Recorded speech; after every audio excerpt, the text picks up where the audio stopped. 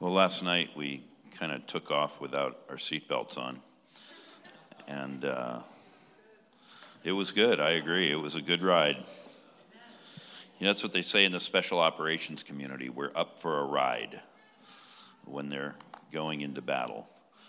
So I forgot to show you some of the items that could interest you on the table. Jason is sitting in the front row right now, but because you know there's the potluck at the back end, and because I did a very poor job of promoting merchandise all weekend, if you should feel led to get up and want to buy while I'm speaking this morning, you can still hear me.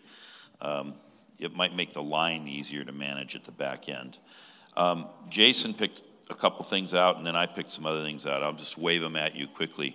We have a whole series of these cards. They look like a credit card, and each one, there were 24 different series, and each one has a different subject matter. This one happens to be basic deliverance, and so it has our basic deliverance series on it, and then 4 messages on authority.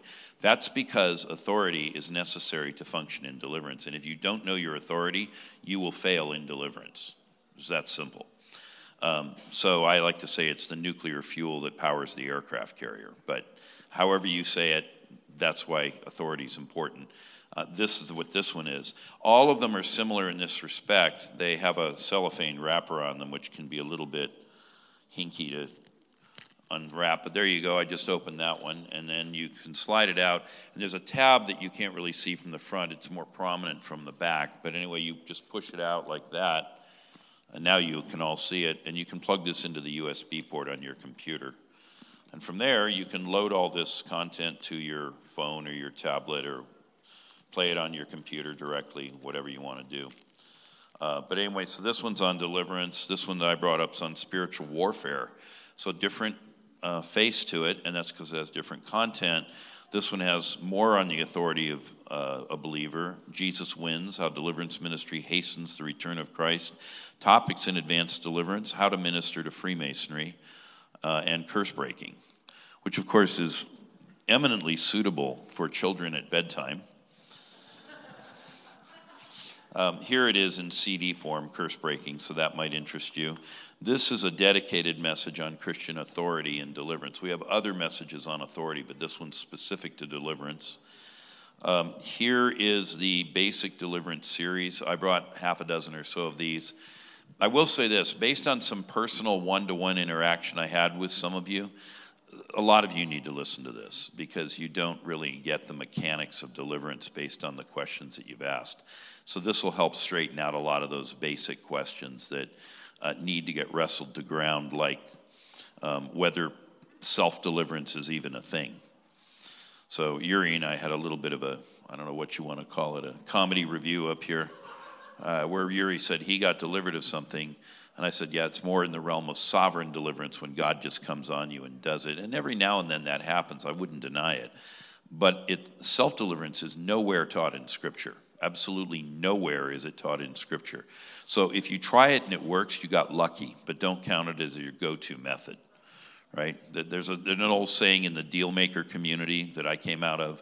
There's a saying in the golf playing community. Some of you might relate to that better. Are you lucky or good? Right? People who are good can deliver on demand. People who are lucky, they get lucky. And when it works, it's great, but it's not replicable.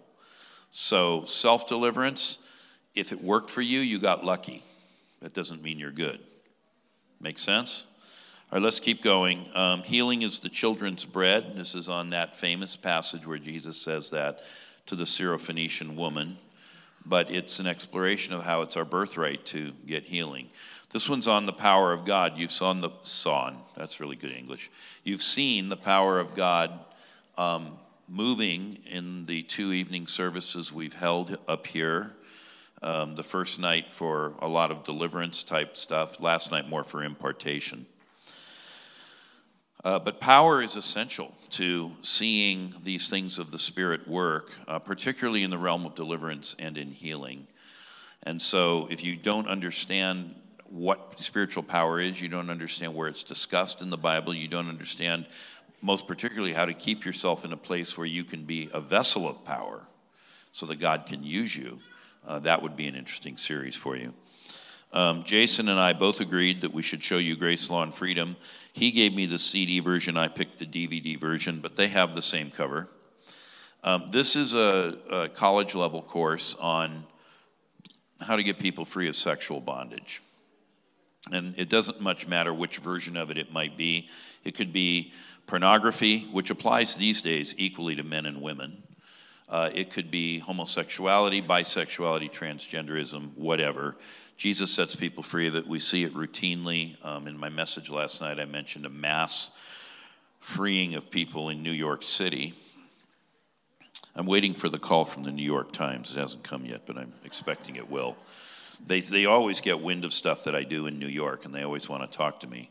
So far, they haven't had the boldness to publish anything recently, but they did a little while back. Anyway, so we did a volume 1 of that, and then we did a volume 2. This one was more challenging to do. That first volume I taught it in Australia. Then I wanted to teach this in the United States, and what I found is that most churches are not willing to host these kinds of conferences because they're afraid of demonstrations, they're afraid of a news truck in front of the church, they're afraid of vandalism, threats against their congregation, lawsuits, etc. So most churches, this is too hot to handle. So I don't do very many conferences on this. So you're most likely, well, maybe Uri will want to do it someday, I don't know. But anyway, your most likely place to hear this is on these recordings, because I don't get many invitations. It's too hot to handle. And then we have these two. These are volumes 1 and 2. The white one is volume 2. This is on healing mental illness, and we see a lot of people get healed.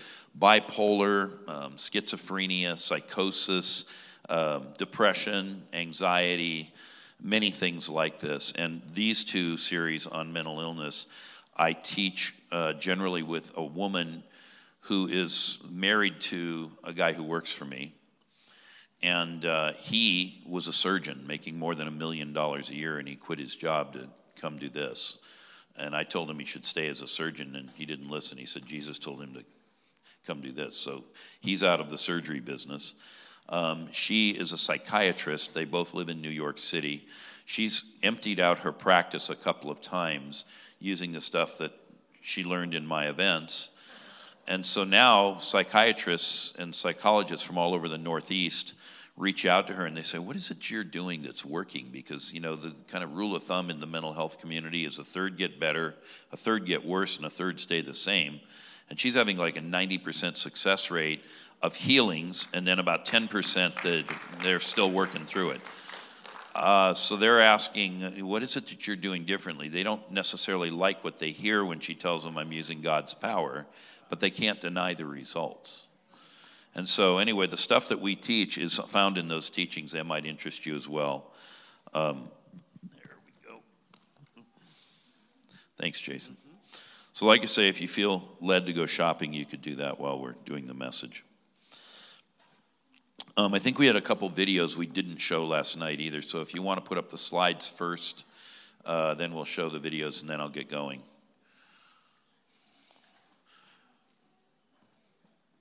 Uh-oh. Maybe we've got a problem. Are we okay? Ixnay on the Ides sleigh. Okay. We will proceed. I'll tell you what they say. It's better to have the graphic. We're available on all social media platforms if you want to get involved with us. The handle we use is at Orbis Ministries CA USA. Because I live in California, that's the CA, and I live in the United States, that's the USA. So if you want to follow us anywhere, Rumble, Twitter, Parler, Facebook, TikTok, I don't care, whatever, we're there, you can find us. The other thing, do we now have it up? There we go, see, there we are, all of those social media platforms. There's a story behind that long handle, but I'll skip it. That's where you find us. So next slide. We have an app. It's free. You can point your phone at that QR code and load it to your phone. We have kind of a chat feature in there. We put conferences on there. We have some free content there. So it's become a major means of communication for us. And so you might want to get the Orbis Ministries app. Again, no cost at all. Next slide.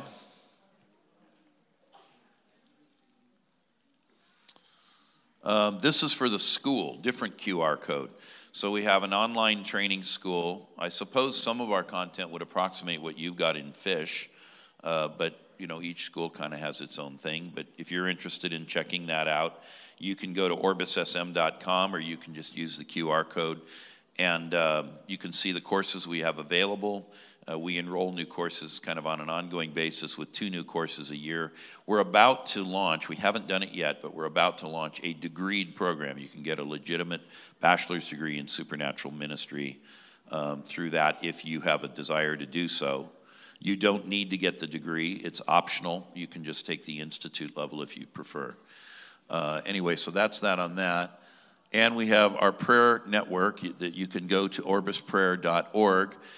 This is an online prayer room, and we're having a lot of success with that. The people who are staffing the prayer room are graduates of our school, and we're seeing healings and deliverances and so forth. This is not the kind of place that you call into so somebody will agree with you in prayer for the salvation of your husband or whatever. It's not that. This is like, I need help, and I don't know anywhere to go to get it, or I've tried everything local and it's not working, so I need something more. Again, no charge whatsoever for our prayer room. If you want to make a donation, of course, we'll always take it, but there's no requirement to pay. And so, anyway, we're booking about 40 to 50 appointments a week, and it's going up. And so we're staying pretty busy, and our graduates are happy that they're getting hands-on practical training as well. And again, they've all been trained through our methodologies and whatnot. Okay, I think we should have a video or two. Hi, I'm Ken Fish. I'm going to be your host in the class Prophesy with the Prophets 101. In this class, we're going to cover a variety of baseline issues, including Scripture and the simple gift of prophecy. How do they interact with each other? Which one's more important? And how do we judge them? We're also going to cover the purpose and function of prophecy, the words of God and the words of men. We're going to talk about biblical guidelines of administration within the prophetic realm and how to receive revelation, so that even if you've never received a word from God, by the end of the class, you should be starting to get these words from God for yourself. We'll also talk about how these things grow and develop, moving from the simple gift of prophecy to a ministry of prophecy, and ultimately into the office of prophet. You're going to love this class, so join me on the journey and learn how to prophesy with the prophets. Again, that's available through our school at orbussm.com. And I think we have one other one maybe on He Restores My Soul. Is that right? Ruminate's our production company. Inner healing deals with the soul, principally memories and emotions. We are integrated beings created by God in such a way that what goes on inside of us can affect what is visible to the outside. Inner healing can also give us hope for the future, because we are no longer chained to the past, because we are freed from memories that have haunted us, because we are freed from emotions that have controlled us. We can find a place of wholeness and balance in the world. Hi, I'm Ken Fish. I'm inviting you to go on this journey of inner healing with me in my course, He Restores My Soul 101. In this course, you will learn the basic foundations of inner healing. We will look at biblical case studies. We will also look at the difference between inner healing and what is today known as sozo. The spiritual and healing importance of forgiveness will be covered, and how to minister forgiveness to those who are in need of it. We will also explore what hinders breakthrough and prayer solutions to those who are blocked. I'm excited to go on this journey with you. All right, so we finally got through the commercial announcements. Now let's get to the important stuff. If you have Bibles this morning, you can open them to Exodus chapter 15. And if you happen to be using an electronic Bible, like much of America is doing these days, please take this moment to silence your phones, all of them, that includes your tablets, so that they don't chirp, beep, or otherwise make noise in the middle of the sermon. You can leave them on vibrate if you're expecting an important message or if the child care should need to contact you. But please make sure they're in silent mode. Inevitably, somebody won't do that. They'll say, I'm good. And then the thing will go off in the middle of the service. So I'll tell you right now, if that happens, we are going to mock you publicly and shame you mercilessly. In the name of the Lord. Of course, that's right. All right. We're in Exodus chapter 15. And the backstory to this passage, since all Scripture has a context, is that Moses has been sent as the deliverer of the children of Israel to Pharaoh. They've already had the 10 plagues. They've exited Pharaoh's control. They've crossed the Red Sea. The army of Egypt has been destroyed. And Miriam and Moses have just finished singing the song about the horse and the rider being thrown into the sea. And so they've come out of all of that, and they are now moving, starting to move through the desert. And it says in Exodus chapter 15, verse 22, "Then Moses made Israel set out from the Red Sea, and they went into the wilderness of Shur. They went 3 days in the wilderness and found no water. When they came to Marah, they could not find water, drink the water of Marah, because it was bitter. Therefore, it was named Marah." Now, if you didn't catch it, there's something going on here, right? When you see a word 3 times in one verse, God is like, yep, yep, yep. He's trying to highlight it and get your attention, right? Even the Bible says elsewhere in the New Testament, in the mouth of 2 or more witnesses shall every matter be established. So you better pay attention when you see it. You may not know what Marah is, but you will before this message is over.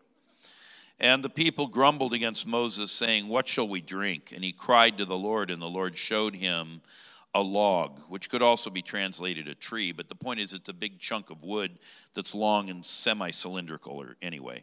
"And he threw it into the water, and the water became sweet," which is to say it's potable now, which is kind of weird, right? I mean, throw a log into the water, and what was not drinkable and poisonous is suddenly okay. But this is the nature of miracles, so this is just another miracle. Ho-hum, just another day of miracles. "And there the Lord made for them a statute and a rule, and there he tested them, saying, 'If you will diligently listen to the voice of the Lord your God, and do that which is right in his eyes, and give ear to his commandments, and keep all of his statutes, I will put none of the diseases on you that I put on the Egyptians, for I am the Lord your healer.'" Oh, I mentioned this on the first night, and we'll come back to this. This is why we're closing with this message, but just let that rest on you for a second. He wants to be the Lord your healer.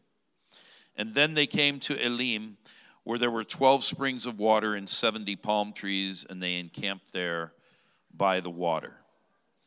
Well, that's it. That's the story that we're looking at today. And I'll just start out with this observation that as in any relationship, the Lord reveals himself progressively. I have one friend that I'm still, close with. I went to college with him, which means we've known each other a long time. I won't say how long, but a long time. And I know him better today than I did when we first moved in together as roommates in college. Or my wife. I haven't known my wife as long as I've known the friend I just named, but we're nearly in December. So in December next month, we will celebrate our 35th wedding anniversary. Yeah, not bad. I know her better now than I did when I first married her. I know things that she likes and doesn't like. Sometimes we don't even need to, say anything. You just kind of give that look, and it's enough to know I like it or I don't like it, etc. This is the nature of relationship, and it grows and deepens over time, provided that you don't fracture the relationship by violating the norms and standards of the relationship. If you do that, your relationship will freeze and lock up. If you continue doing it, it will break down and fail. This is at the root of a lot of divorce. And it's also at the root of a lot of failure in our spiritual lives. And so it's important that we recognize the standards of what makes a relationship work. And one of the things that's interesting about relationships is that if you are faithful in them, what you learn in this season builds on what you learned in that season, which builds on what you learned in that season. So there's a continuity, there's an unfolding, if you want to say it, a continuous flow of revelation. And so our understanding of God himself grows over time, but it always grows consistent with his own revelation of himself. Future revelations will update and clarify what we already know, but they will never contradict what he has already revealed of himself. That's a super important concept. It's not one we're talking about very much, and that's why we have very strange things going on doctrinally in the body of Christ. For example, let's reopen the canon and put First Enoch in there, just to pick something that's one of my pet peeves. And so they don't contradict what he has already revealed of himself for this reason. He says in Malachi 3:6, I, the Lord, change not. So he is who he is. Well, all of that is for our benefit, because we can build on what we have known, and we can go deeper with him. And we can even draw on what our mothers and our fathers, or our grandfathers and grandmothers knew. And so with this, we can establish a family lineage of faith, a dynasty of faith. I've been in parts of the country, it's probably true here too, where there are people who can say, yeah, we trace our lineage of faith back to the Mayflower passengers. Now, that's not everywhere, of course, but that's like a 200-year lineage of faith coming to establish a city on a hill. And while the current understanding of the faith may be a little different for the current people than it might have been for the Pilgrims, it wouldn't be significantly different. And it would really be, the changes would be cosmetic based on the current cultural communication styles and so forth. Well, okay, so there's this idea of revelation. And the very first time in the Bible, we're not going to go to this passage, but I'll cite it. The very first time in the Bible that the Lord reveals himself is to Abraham, who at that time was known as Abram. And when he reveals himself to Abram, the revelation that he gives him is, my name is God Almighty. That's how we say it in English.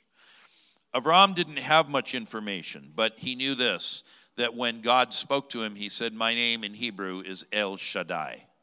Now, El, in particular, is not a noteworthy name. There were many Els in the ancient Near East.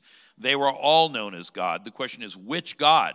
So you put something on the tag end of that to understand who he was. And so when God revealed himself, there was this El and that El and the other El, and then there's this one who called himself El Shaddai, God Almighty. And so Abram was called to walk before this El Shaddai, to walk before him and be upright. The Hebrew word is tamim, to be holy, to be set apart, and not only that, to be willing to engage in certain behaviors and norms of behavior that, at least for the context, for the ancient Near Eastern times in which he lived, they were unusual. Holy means separated unto him, even if it makes it look as though we are out of step with modernity. That's a really important concept too. I just pause there to let it sink in. And so God called Abram, and he revealed himself. I am all powerful. And so there could be implied in that almost, it reminds me of the song by Bob Dylan, Highway 61. Some of you might know it. God said to Abraham, kill me a son. Abe said, you must be putting me on. God said, no. Abe said, what? God said, you can do what you want, Abe, but the next time you see me coming, you better run. Abe said, where do you want this killing done? God said, down on Highway 61. Well, that's how Bob Dylan's, that's kind of his modern take on the sacrifice of Isaac. Now, in the end, of course, Isaac doesn't die. But it shows you that when we follow the Lord, he calls us to live separate, to live different, and we shouldn't let that stumble us, that we might actually not fully conform to the world around us. And so it wasn't enough in Avram's case just to know about God. God expected that a particular lifestyle, a particular set of behaviors would flow out of following him and taking that name. That's a really important concept, and it applies directly to where we're going with this message. Then the Lord begins to reveal himself, and it's, of course, many centuries later. The revelation to Avram comes 1850 BC. And now we're looking at the children of Egypt. And God had told Avram, later Abraham, or Ibrahim, he had said to him, I'm going to give all this to you, except, I'm not actually going to give it to you personally. It's going to your children and your descendants. And they're going to go down to Egypt for 400 years. And I can imagine Abraham saying, well, thanks for that. Some inheritance, right? But remember that in those times, it was clearly understood that one of the ways we live on is through our children and grandchildren. We've lost that understanding in modern American society as well. It's one of the reasons family has been diminished. It's part of why we kill our children. There's a lot of things that are wrapped up in that failed understanding. But anyway, God says, I'm going to give it to your children. And he says, I will bring them up out of the land of Egypt where they will be for 400 years. And just prior to that time, they've been in captivity for 4 centuries. Just stop and think about that for a second. This is the year 2022. The pilgrims that I mentioned a few minutes ago, they crossed the ocean in the year 1620 and set foot at Plymouth Rock in mid-November. So as it works out, it's 402 years ago that happened.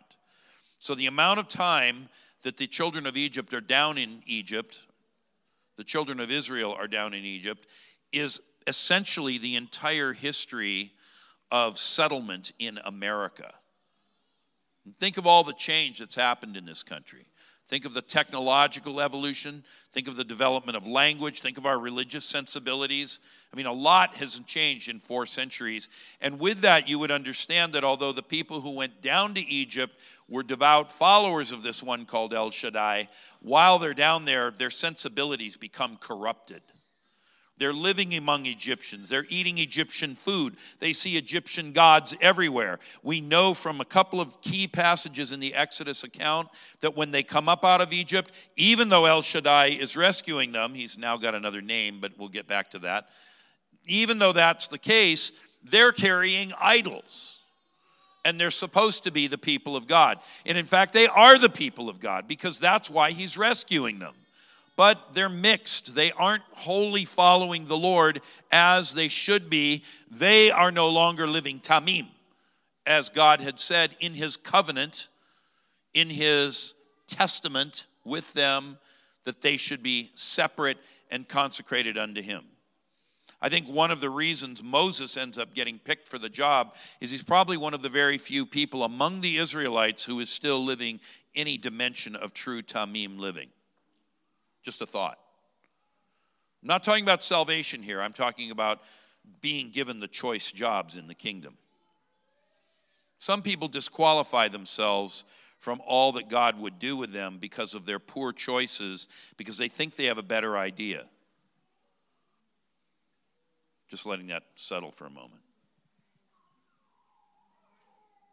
So, in Exodus chapter 3, Moses is one day tending sheep. Now, Moses is not a perfect person. He's had this exchange with an Egyptian taskmaster who is in the process of beating one of the Hebrew slaves. Moses has been raised in Pharaoh's court. You might remember the story. He was put into a basket made of rushes and made to float on the river Nile by his mother, who would not allow him to be killed. She hid him from those who had been sent to kill all the babies. And as it works out, providentially, what do you know? Pharaoh's daughter finds him and says, hey, this must be one of the Hebrew children. I'll adopt him as my own and I'll raise him. And so Moses is providentially raised as an Egyptian prince. He's never going to be the heir to the throne, but he speaks Egyptian. He knows Egyptian customs. He knows Egyptian culture. And he stays in that role until about age 40 when he sees one of his countrymen. Somehow he's figured out, I'm actually a Hebrew, not an Egyptian. He sees them being that guy being beaten, and so he kills this taskmaster, and somehow word gets out, and so he has to flee, and he spends 40 more years, and he's tending sheep in the desert. You know, sometimes we create our own wilderness experience, and it often comes because of our passions. Moses' case, it was anger, not sex or something else, but nevertheless, he's in the desert and he's in the wilderness. And so in the midst of that, the calling comes. God can even use our hardships. And so when the Lord begins revealing himself to the children of Israel in Egypt, he first appears to Moses. Now Moses is tending sheep, and as he's moving through the desert with these sheep, he looks over and he sees a bush and it's on fire, but it's not being consumed. Now we tend to view this, in the West as, wow, what a miracle. It's unusual, but it's not that miraculous. I used to do a lot of quail hunting in the deserts of California, east of Los Angeles. And from time to time, it gets hot enough out there that those bushes out there, and it would be similar in the Sinai Peninsula, they have creosote or other kinds of volatile resins as their sap. You see this, for example, in pine trees, not that you find pine trees in the desert. You see it in eucalyptus trees as well, not that you have eucalyptus trees in the desert. But a lot of these desert bushes, they have that same kind of resin and sap. And if it gets hot enough and it's dry enough, those bushes will go off spontaneously and burn. I've seen it on 4 or 5 occasions. But again, I haven't seen it like 400 times. So it's not that common. But if you're a guy who's living as a shepherd and you've been out there for 30 or 40 years tending sheep, you might have seen this a time or two. Sometimes there'll be a dry lightning strike and boom, it'll set a bush on fire. That's another way that they go up. So Moses sees this bush, and he could have kind of ignored it, but he something about it, he looks and he shows some level of interest in drawing to it, and so he moves toward it, and it says that as he gets near, then God speaks to him. God has his attention. Take your sandals off, you're on holy ground. And so Moses takes off his shoes, and it's only then that he sees the angel of the Lord in the bush. Now, the angel of the Lord is Jesus. It's the pre-incarnate Christ. And so he sees the similitude and the form of this man in the fire. And in that, God speaks to him and he says, Haya Asher Haya. I am who I am. Now, the only thing Moses knows about God up until this moment is he's El Shaddai. He's powerful. But now he understands that he is self-sufficient. And it comes, round numbers, about 500 years after the revelation that Abraham had received. You might say, man, that's a long time. I mean, in the scheme of things, it's not that long, but it's certainly long enough. And it tells you that God sometimes takes his time in speaking to us and clarifying things. But as I said last night, there comes a new revelation and with it a new anointing. And so this is really Moses' initiatory moment into a new revelation of God and a new anointing that will be sufficient to break the back of Egypt such that the Jews get out of their slavery. And so it's a limited revelation of just one single aspect of God's nature. But when he says I am, he means I exist, I am alive, and I am present. And as I already said, I am self-sufficient and therefore I am sovereign. I answer to no one. I do what I want. And I, in my own choosing, have decided to come and rescue the Jewish people because I am a covenant-keeping God. I made a promise to Abraham and I intend to keep it. They're getting out of jail. That's what's going on. Now, that's a profound revelation. It tells us something about the character and nature of God that many of us would be unfamiliar with. And so the story unfolds, and it's actually not long after the Haya Asher Haya revelation, I am who I am, that the third revelation of God comes. And in that third revelation, they had known him as El, but they had never known him as it's a word that the Jewish people will not utter. Christians are pretty cavalier with it. I increasingly don't want to say it out of respect for our Jewish roots of the Christian religion. But the word is spelled YHWH. When the Jews see that, when they're reading the Bible in Hebrew, they don't say that word. They will not utter it aloud. They substitute the word Hashem, which means the name, that special name. God reveals himself by that one special name. In English Bibles of another generation, we tended to substitute the vowels for the word Lord together with those consonants, and we get the word Jehovah out of it.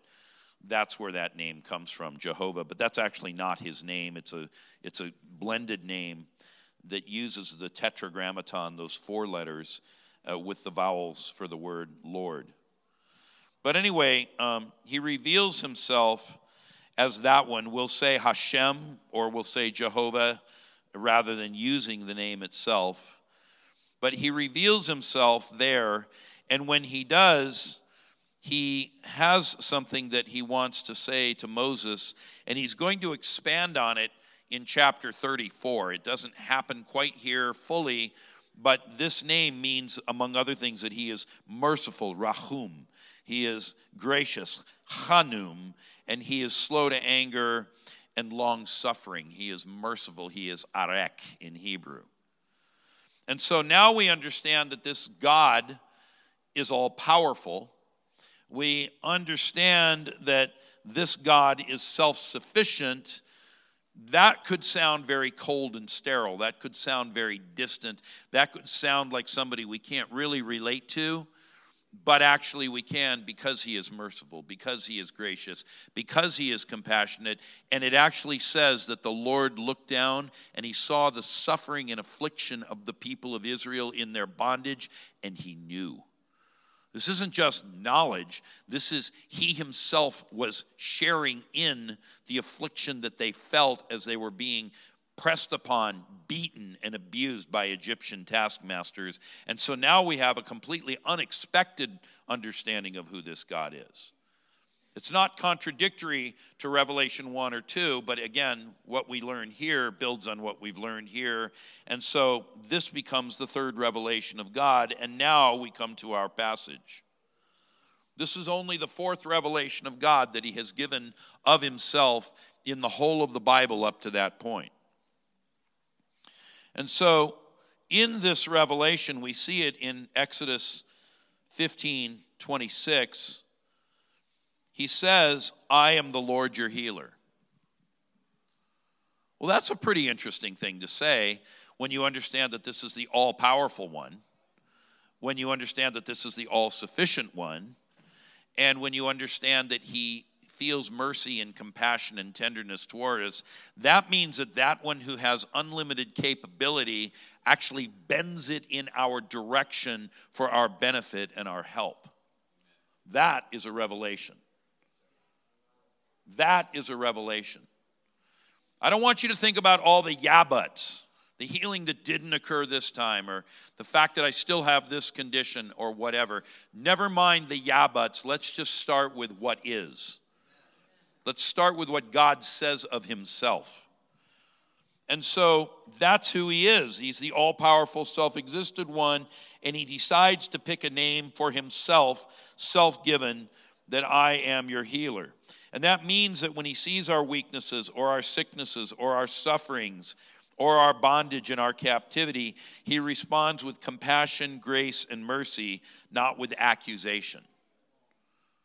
This is the God who liberates. This is the freeing one.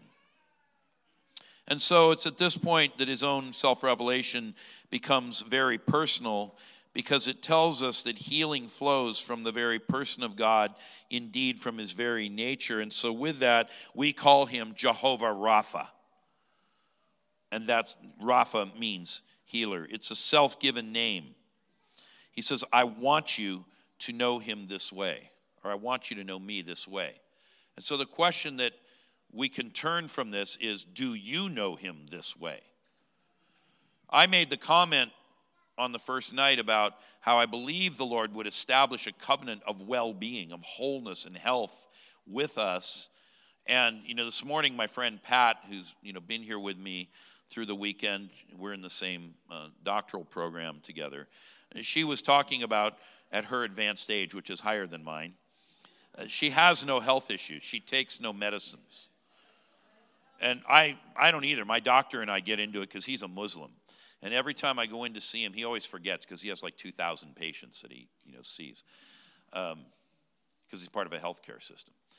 But every time I go in to see him, he looks at my chart and he goes, how is it that you are your age and you're not taking all the medications of everybody else? Most of my patients that are your age have 5 or 6 medications. You don't have any. Why are you not taking medicine? I say, well, I serve one called the Lord my healer, and I believe him to be that, and so he sustains my health.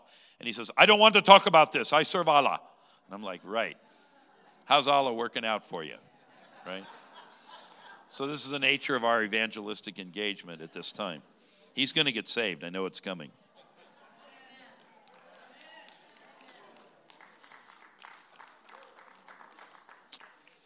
All right, so that's how God reveals himself. Now let's unpack that a little bit. How did they get to this place?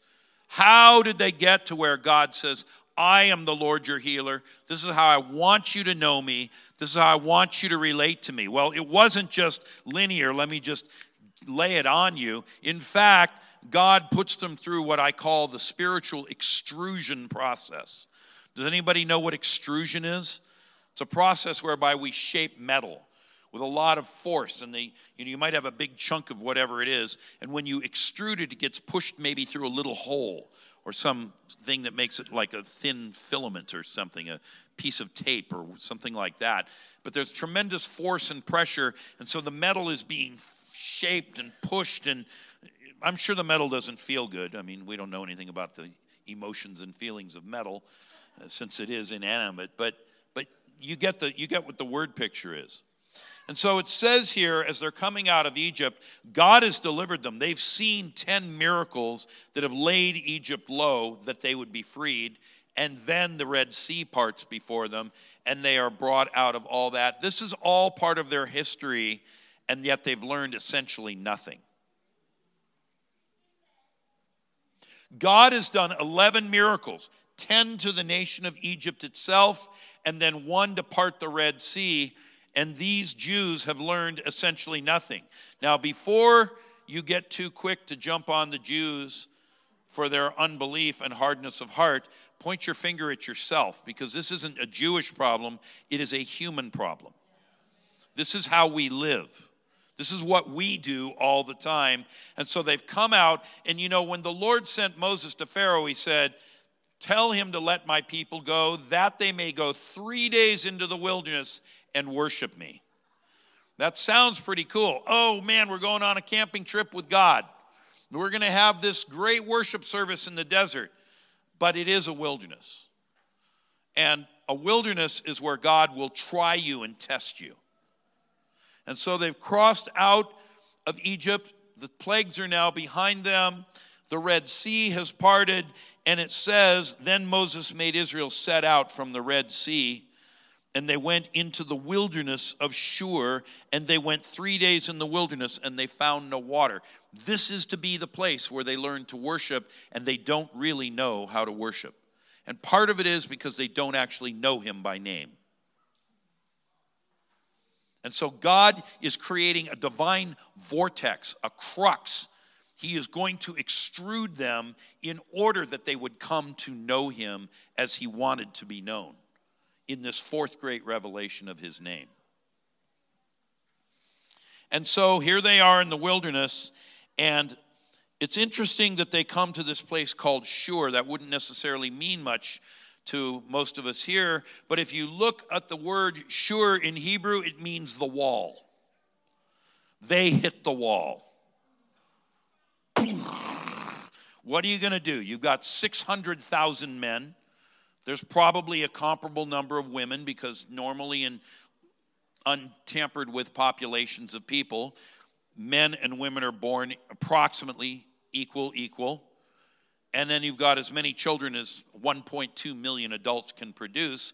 But this is a time where there's no birth control. And so the families tend to be larger. You can assume what you want to for the number of children, but based on that, we can easily get to a crowd of 4, 5, 6 million people.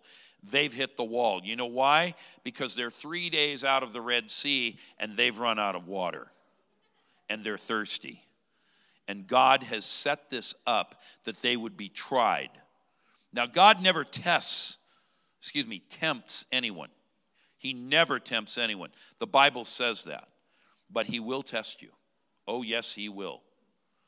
And we have lost that understanding in the modern period, again, largely as a result of the inaccuracies of the hyper-grace message.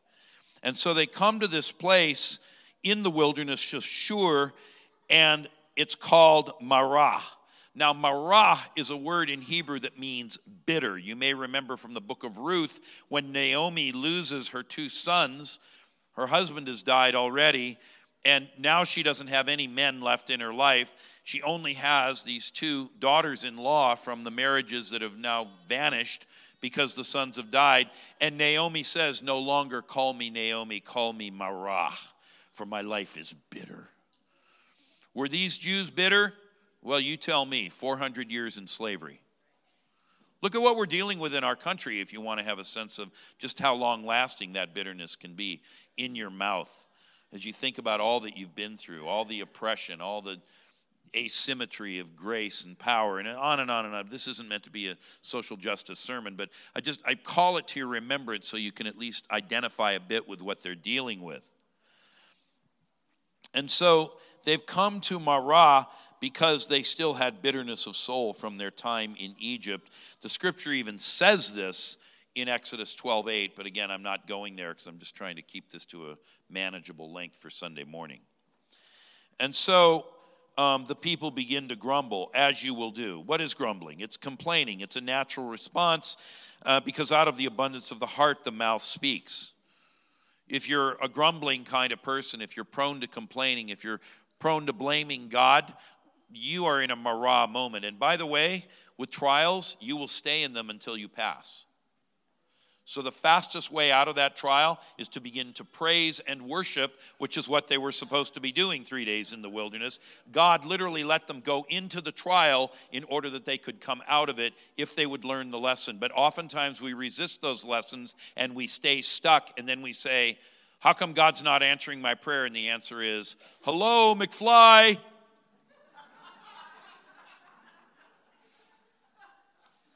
I'm just saying, this is the way it rolls. So, this is displeasing to God. And it was, as it says, their first testing. It's not the last. There's more to come. But it's their first testing because God wanted to deal with the totality of who they were, inside and out. There are many people who are freed from whatever their slavery is. In this case, it is physical, literal slavery. But in their minds, they're still slaves. They still have fallen thinking. God's trying to reform them on the inside as well as dealing with their outside freedom. I think sometimes we get too focused on the immediate manifestation of whatever that outside thing is, and we don't realize God has a bigger purpose called our sanctification. That's what's going on here. And so they had been called to be a holy people. Let's not forget that word tamim. They were called to be a nation of priests unto the Lord. And so all of this was a necessary part of their maturation as well as their healing. And what was the nature of the test? Well, it's actually quite interesting. If we go back to verse 26, it says here, the Lord made for them a statute and a rule, and there he tested them. And this is what he said, if you will diligently listen to the voice of the Lord your God. Now this implies a prophetic living voice, but also not just the prophecy side. You will do what is right in his eyes, walk according to righteousness. There's the tamim part. And if you will give ear to his commandments and keep all of his statutes. These last two imply the written word, which, by the way, won't be given until Exodus 20. So God's looking forward in anticipation. He says, I am going to show you my ways, and if you will walk in them, I will do something for you that you would never believe. But I haven't even told you what it is yet. Are you willing to take me at my word? Are you willing to trust me enough that whatever it is I put down in writing, that you will follow that? That's what's going on with this language of the commandments and statutes. He says, if you will do these four things, I will allow none of the diseases that came upon the Egyptians to come upon you. You will walk in divine health, for I am Jehovah Rapha, your healer. But you know what that implies? is he wants to enter into a covenant with them, and he's going to ask them to ratify that covenant in a few chapters. Hasn't happened here yet. But I'm asking you to join yourselves to the covenant with me, and then once you do it, you are accountable for that covenant. And if you break the covenant, I won't break it because I'm holy and I don't change. I will be faithful to my own word. But you are going to be tested in this because you people are unstable. You say you'll do one thing, but then you don't do another. You go after a commitment and you might walk it out for a month or a year or even 5, but then you fall off the wagon and you don't do that, and then the whole thing falls apart. And the whole thing that I'm trying to teach you is to stay with me for a lifetime, to be consistent. And so would they listen to his commandments, his basic laws, the 10 commandments? Would they listen to his statutes? These would be the other things that he tells them about, how to live, how to order their life. And if you'll do that, I will do my part. But note that all of this is a conditional promise. There's not an automatic guarantee that just because you say, yeah, man, I follow Jehovah, so I can live in divine health. No, you can have divine health if you truly follow Jehovah, not just talk about it. Isaiah had a language for this, and Jesus, by the way, quotes Isaiah in his own ministry, comes out of Isaiah 29, and he says, these people honor me with their lips, but their hearts are far from me. And the way you know their hearts are far from him is they don't live the way he wants them to live. So what is this meaning? Well, they're in the wilderness, and they're going to have some more things to go through. And by the way, they end up spending way more time in the wilderness than they're supposed to. And by the way, they're not always as healthy as they should have been. Why? Because oftentimes we define the boundaries of our own wilderness by our disobedience, by our choice to do things that were ultimately contrary to what God had revealed. This is rampant in the church today. It is one of the key reasons that people do not get healed, because they are covenant breakers. I'm not trying to be a legalist. I'm just saying we got to get back to some basic stuff here. And the Lord said that's the precondition. Let me just give you one simple example. I know it's Sunday morning and I can't go too long with this. This could be its own sermon, but I'll just say this. Particularly in the last couple of years, I have become increasingly sensitized to the commandment against adultery. And there are many reasons for it. One of them is that when people commit adultery, typically marriages fall apart. But in America, we think adultery is only, I violated my vows to my spouse. But in fact, adultery has a much wider meaning in terms of the way the Hebrew culture understood immorality. Adultery isn't just that you violated your vows to your spouse. It might have happened before you ever met your spouse. We call it fornication, but actually fornication, to sleep with someone who isn't your married partner when you are yourself still unmarried. This gets subsumed under the concept of adultery because it is also immoral. And if you think I'm being too narrow and rigid in this, I will remind you of none other than Joseph, the father of Jesus. He was engaged to Mary, and when she was found to be child, the Gospels tell us he resolved in his heart to put her away, to divorce her, but he wanted to do it privately, quietly, because he didn't want to embarrass her, but he knew she had to have been unfaithful because he hadn't slept with her. It says he was a righteous man. So part of righteousness is to keep your sexuality in the marriage bed. And he's saying there's only one way that she could have gotten pregnant. She's been unfaithful, so I'm going to divorce her before I ever marry her. And in the way they worked marriage in their culture, that's what it meant. He's going to break that engagement. And the only reason he doesn't do it is because an angel of the Lord comes to him and says, this that's in her is conceived of the Holy Spirit. Don't be afraid to take her as your wife. So he takes the biggest gamble of his entire life, right? Because he's going to be the laughingstock of the town.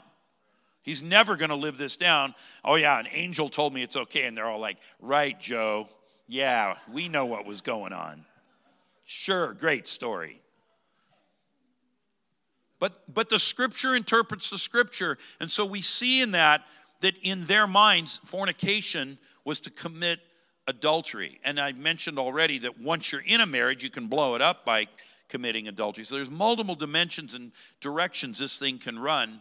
And when we think about that, what we see clearly is that in our society today, we have sown the seeds of our own destruction because of the sexual revolution, which got kicked off. I usually pick 1967 as the year because that was the summer of love. When you come to San Francisco, be sure to wear the flowers in your hair. And when you come to Woodstock, I have a friend who was a pastor. She's retired now. She got pregnant with her first child when she went to Woodstock for that rock festival in Woodstock, New York, on the farm. She met some guy. She thought he was cute. She literally just lifted up her dress and laid down on the grass, and they went for it. Because this is what you did in that free love culture. And she ended up getting pregnant. There was no abortion yet. By the way, Roe v. Wade came in 1973. It was the judicial solution to the immorality that we unleashed in the summer of love 6 years before. But the spiritual implications of that settle in on for a moment. But anyway, so she gets pregnant, has this child, later gets saved, etc. But it's not a good beginning to the life of that particular child. And I mention all of it because what I've seen over and over again, specifically as it comes to healing, is that these days, I don't know what it is, but the Lord's got his finger on it. Over and over again, we are finding people who have skin diseases, digestive disorders, sometimes malformation of their skeleton or other things. And all of this arose from the immorality, the adultery that they committed before they were even married because they were adulterating against the spouse they would one day have. This is real.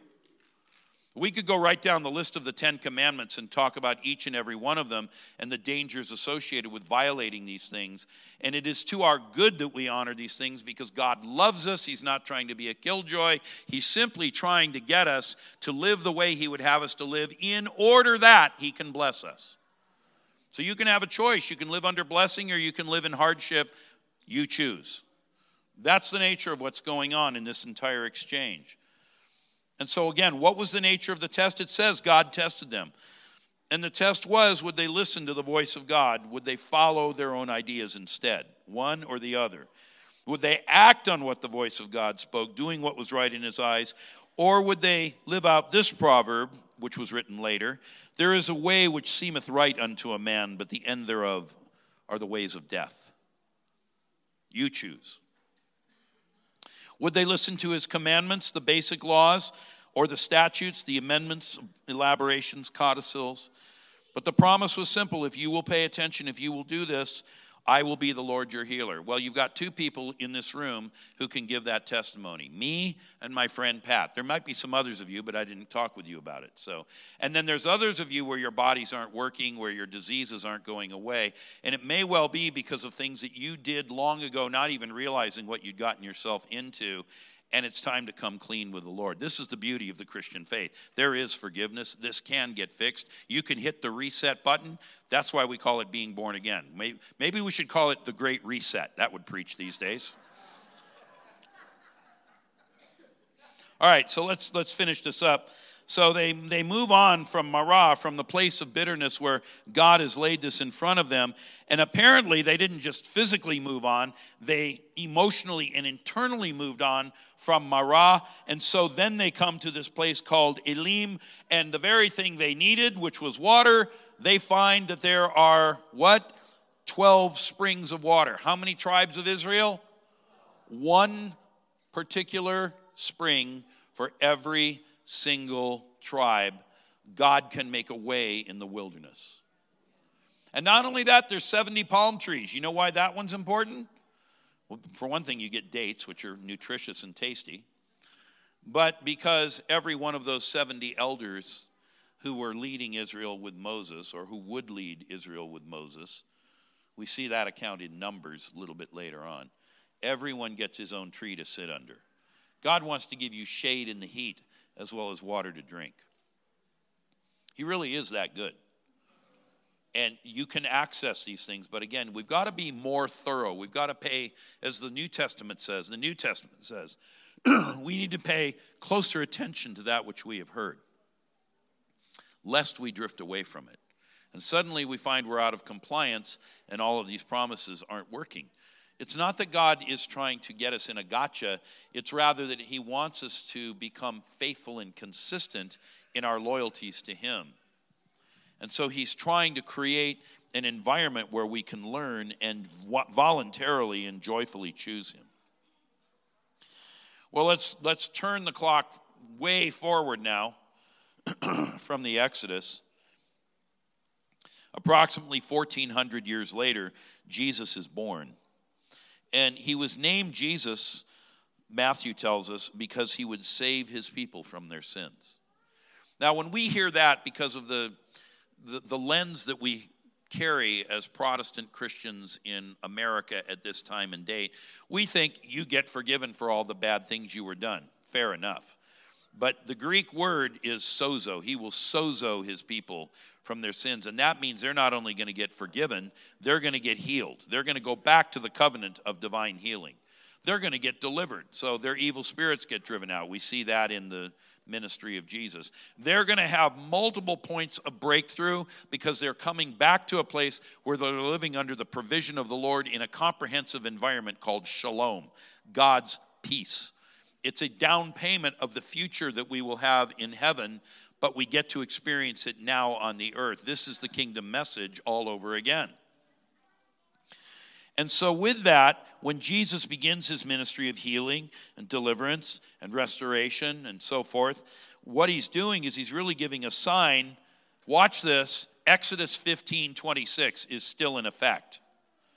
We have a new and better covenant, but that doesn't mean it's going to be less than the old one. It means it's an upgrade beyond that. How about that one?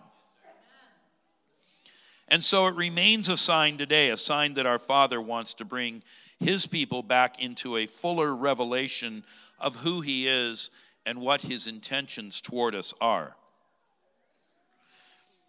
Well, in closing, I just want to tell you a very quick story. I mentioned last night being in Indonesia on this island where we had in one night, literally the whole island came to faith. And I said it started with 10 deaf people who got healed, but I didn't break that story down. The way it unfolded was we had the word for 10 deaf people. They all came up. Initially, only 6 were healed, which is still not a bad hit rate. But only 6 got healed. And of course, if you were to call 10 deaf people to the front of the room in a typical American church, all the oxygen would leave the room because everyone would be like, this is never going to work. God's going to be embarrassed. So 6 got healed, and then we stopped, and we went down the road to the other 4, and we said to them, are you angry with somebody? This is kind of a looser use of the word bitter. We weren't even sure how well it would translate into the Indonesian language. So we kind of made the language a little bit sloppier. But we asked them, are you upset? Are you angry? Do you have a case against somebody? And every one of those 4 said, yes, I do. And so with that, we asked them if they'd be willing to forgive that person, to stop being angry. Yes, I will. And so we prayed with them, and then 4 out of 4 got healed of the remainder. These waters of Marah are a big deal. These waters of Marah are a big deal. And so also is the need to move beyond Marah into the place of Elim, where we can find the blessing of the Lord. And once we're there, unless the cloud moves and tells us to move on, we better stay parked right by those springs.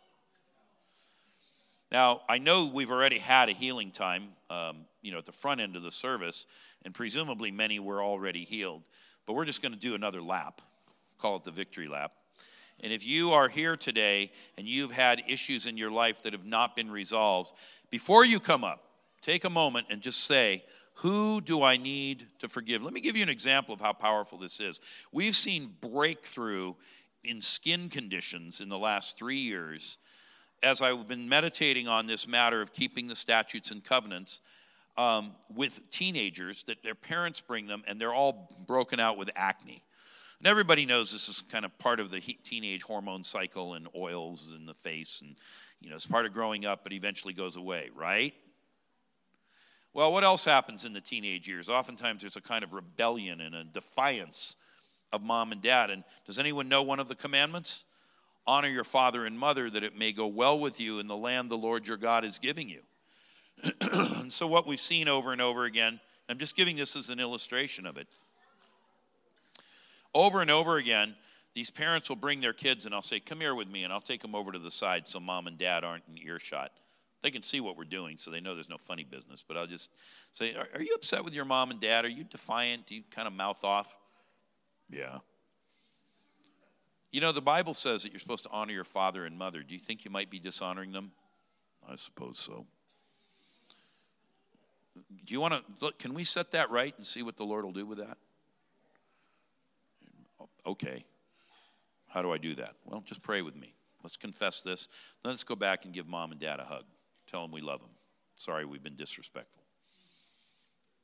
We have seen many, I mean a lot of cases of really bad acne. Sometimes it'll clear up right in front of our eyes. I mean, literally in a matter of a couple of minutes, it just seems to go away.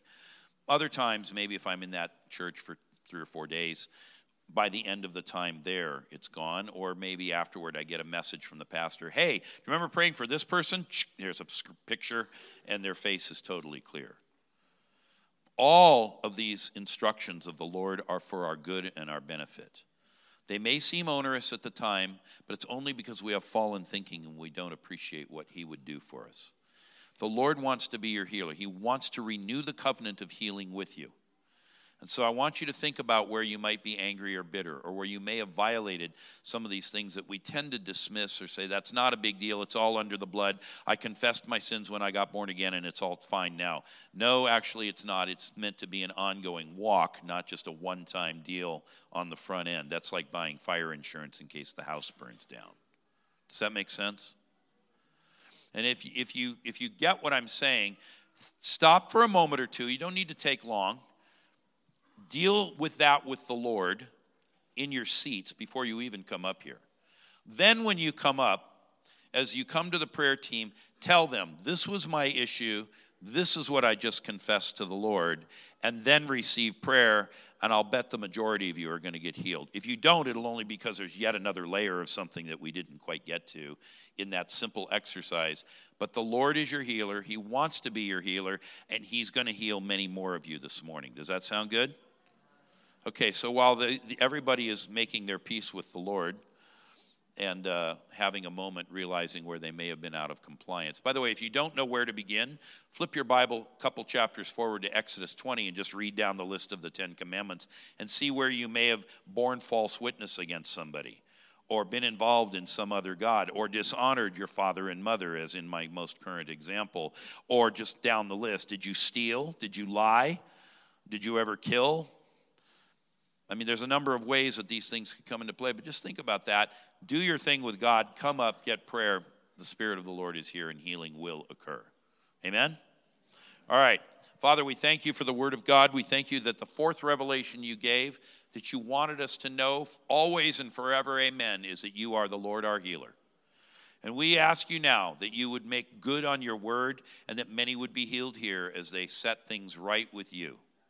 And so, Lord, we confess we sometimes stray, sometimes out of ignorance, sometimes out of willfulness, but either way, we need your help. And so we say we want to take you as our God. We acknowledge that you named yourself Jehovah Rapha. And with that, we say, can we access you as Jehovah Rapha through your Son, who will save us from all of these kinds of sins? Holy Spirit, come and heal.